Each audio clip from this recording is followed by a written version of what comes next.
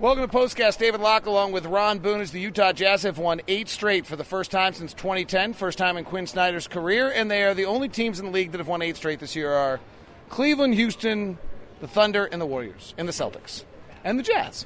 Pretty cool. They're playing great, and the collectiveness of this group right now, Ron, is awesome to watch. It puts us in a class of some pretty good teams, but it's been fun to watch with the way the Jazz are getting it done, and it's so impressive to watch that first quarter, how they really have been, again, over 50% in that first quarter, so they're getting off to such a great start. I know that Rubio's been averaging 8 points, almost 8 points a ball game in that first quarter. Didn't happen tonight, but he's been our jump starter for the most part. Ron, the first comment that comes in from Isaac Okinson says that it looks like they're having fun, and that's just so abundantly clear. How does that happen, and how much does that matter as a player? When you're playing well, everything's going well. You're shooting the basketball well. Individually, you're thinking, you're thinking how well you're playing, and you know how you can help the basketball team. Then you look collectively, how we're getting it done. That extra pass. And then you look at the game plan. You love the game plan of what's going. I mean, everything just falls into place. Yes, you're going to have fun when you're winning. It's no different than any other sport. When you're winning, what are you going to say bad about it? So that's exactly what I see. Ricky Rubio did not finish the game. He got injured. He got hit on the hip. Evidently was in a lot of pain at halftime. Came out and played, and then went straight back to the locker room with Mike Elliott. Came back out, and then the Jazz didn't need him because they closed the game so well. So that's the only concern on tonight. From a big picture standpoint, what jumped out to me, Ron, really actually was kind of this is Hornet. The Jazz kind of played. The Hornets are a pretty good team. You look at their players, you like them. Each of their guys does something well. They're an average offensive team. They're a little bit better than average defensive team, and yet they're 9 games below 500 because they're 29th in the league offensively in fourth quarters, and they've lost more close games than just about anybody other than Dallas. And so the Jazz has kind of fit that script. They played, they controlled the game, they never went away, and then finally just kind of stretched it out on the Hornets as all their weaknesses got exposed. And that's actually the sign of a pretty good team when you can expose the other team's weaknesses. And also you can throw in there, you just mentioned about the number of close games that they have lost. But they're in a position to win them, even though they haven't won them. They're in a position to win them because of the close ball games. If I remember, is it 15 or 16 consecutive? I think games that they've lost by 3 points or less. That didn't happen tonight. Obviously, the one last night went into overtime. But they put themselves in a position to win. Kemba obviously, makes that team go. I don't see anything about this team that's just overwhelms you other than the fact that they just flat out get the job done. All right, so when we're talking about the Jazz, tonight we have to have a little fun because Joe Ingles had a career high. But Joe Ingles made Dwight Howard look so foolish tonight. I mean, time and time again, he'd drive the basket. Dwight Howard, who's known for not being the greatest team player in the league, maybe one of the least good team players in the league, was so into his personal battle with Rudy Gobert that Joe Ingles would just peek over at Rudy or ball fake to Rudy, and Dwight Howard would lurch, and Joe Ingles would lay it up in just freeze them. He just froze him. He just froze him in his tracks. Just a little. He's not going very fast. I mean, that's as slow as you can go to get a layup. And how many times did they let him go to his left to make that move? And he just. And you're absolutely right. He just didn't go over to challenge Joe and just lays it in. I think Joe may have had 3 or 4 layups from that left side strictly because of that.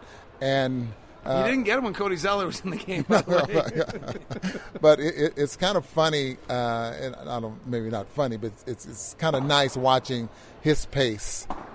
He's never in a hurry, but he just flat out gets the job done. He made a comment down there with Kristen Kenny after the ball game about the little floater that he's starting to shoot. That's 3 or 4 ball games in a row. He's gotten in the paint, and he's been making this little floater. And he just says, I didn't think I could improve my game at the age of 30. So he knows he's getting better. I mean, his rise is really unheard of. I mean, this is a guy who, if it's not for Chris Paul, I think it was Chris Paul breaking a finger, so they decided to sign Jared Cunningham and release him, that may have really never gotten much of a chance. The Clippers aren't big into development and practice, so he would have been just buried on the back of their bench. He gets released. Great story about his wife is on the plane from Australia, his fiancée at the time, coming to see him make his NBA debut, and by the time she time between she takes off and lands from Australia, he's been released. So he picks her up at the airport and says, well, honey, we're getting a few days vacation in L.A., but then we're going back home, and he gets the call from the Jazz.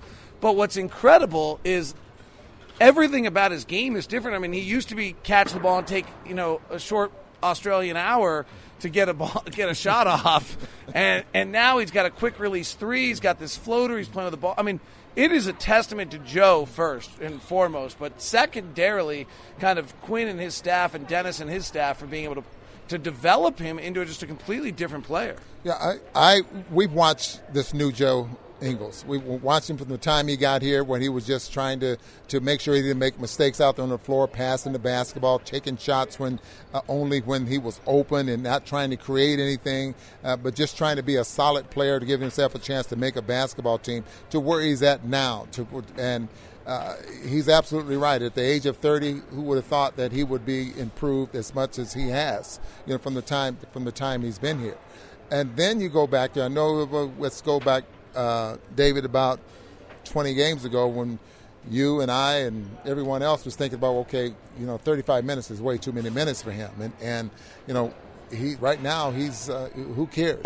Leave him out there. It might be too many, and that's actually only Jay Crowder can probably get his numbers back down to 28, and for a long-term issue that probably is helpful to Joe Ingles. But he's absolutely functioning at 33. It's incredible that he's found a way to do it. The other thing that's happened in this win streak is that Derek Favors and Rudy Gobert are playing together a lot and really quite tremendously good together, which they were not earlier this year. And that's the reward. And I'm so glad that the Jazz did not pull a trigger on Derek Favors, because I think right now it's a plus, and it really makes a big difference with those guys out there on the floor now. Obviously, we'd like to see Derek be able to rely a little bit more from 20 feet out, maybe a little from the three-point line. But, boy, that rebounding is awfully good. I think the defense is really, really good. And, who would have thought it? Not more you can say about that. Just glad to see it. What's your favorite play of the night? You have three choices. They are not allowed to involve Donovan Mitchell. They can be Jonas Jerebko rolling through the lane for a dunk. They can be Derek Favors, just pure explosion dunk. Or Rudy Gobert's rim run where he pinned Cody Zeller. I'm going to go with what brought the crowd to their feet, and that was Derek Favors' dunk. We were trying to see on TV where he took off from. I know he took off outside of the 3-point points in the paint thing there. He took off from there, and it seemed like he was still rising when he got to the rim. Just want to point out that Royce O'Neal had 8.7 rebounds, 2 assists, and we don't even talk about it anymore because we've just gotten used to it. He's been great. I thought Neto was fabulous tonight. And it was helpful with Ricky Rubio out. Derek Favors was terrific. Gobert had 20 and 11. Donovan Mitchell had 25 on 8 of 21 shooting and had some highlights that just will have you not be able to get another workout in the gym again. Before I start commenting on Donovan, Raul, Neto, how many players can make an impact on a game and not hardly score? He had 2 points, and that was that buzzer beater layup that he had. But he seems to make an impact on the game when he's out there on the floor. And I'm sure Quinn has to love that. They're trusting him, or they're going to have to trust him now, because he's definitely going to be the backup point guard. He's going to be that third point guard, I think, when Donovan is not there. But Donovan, he's not sick anymore. You can tell, couldn't you? You know what's scary about Donovan is scored 25 points tonight.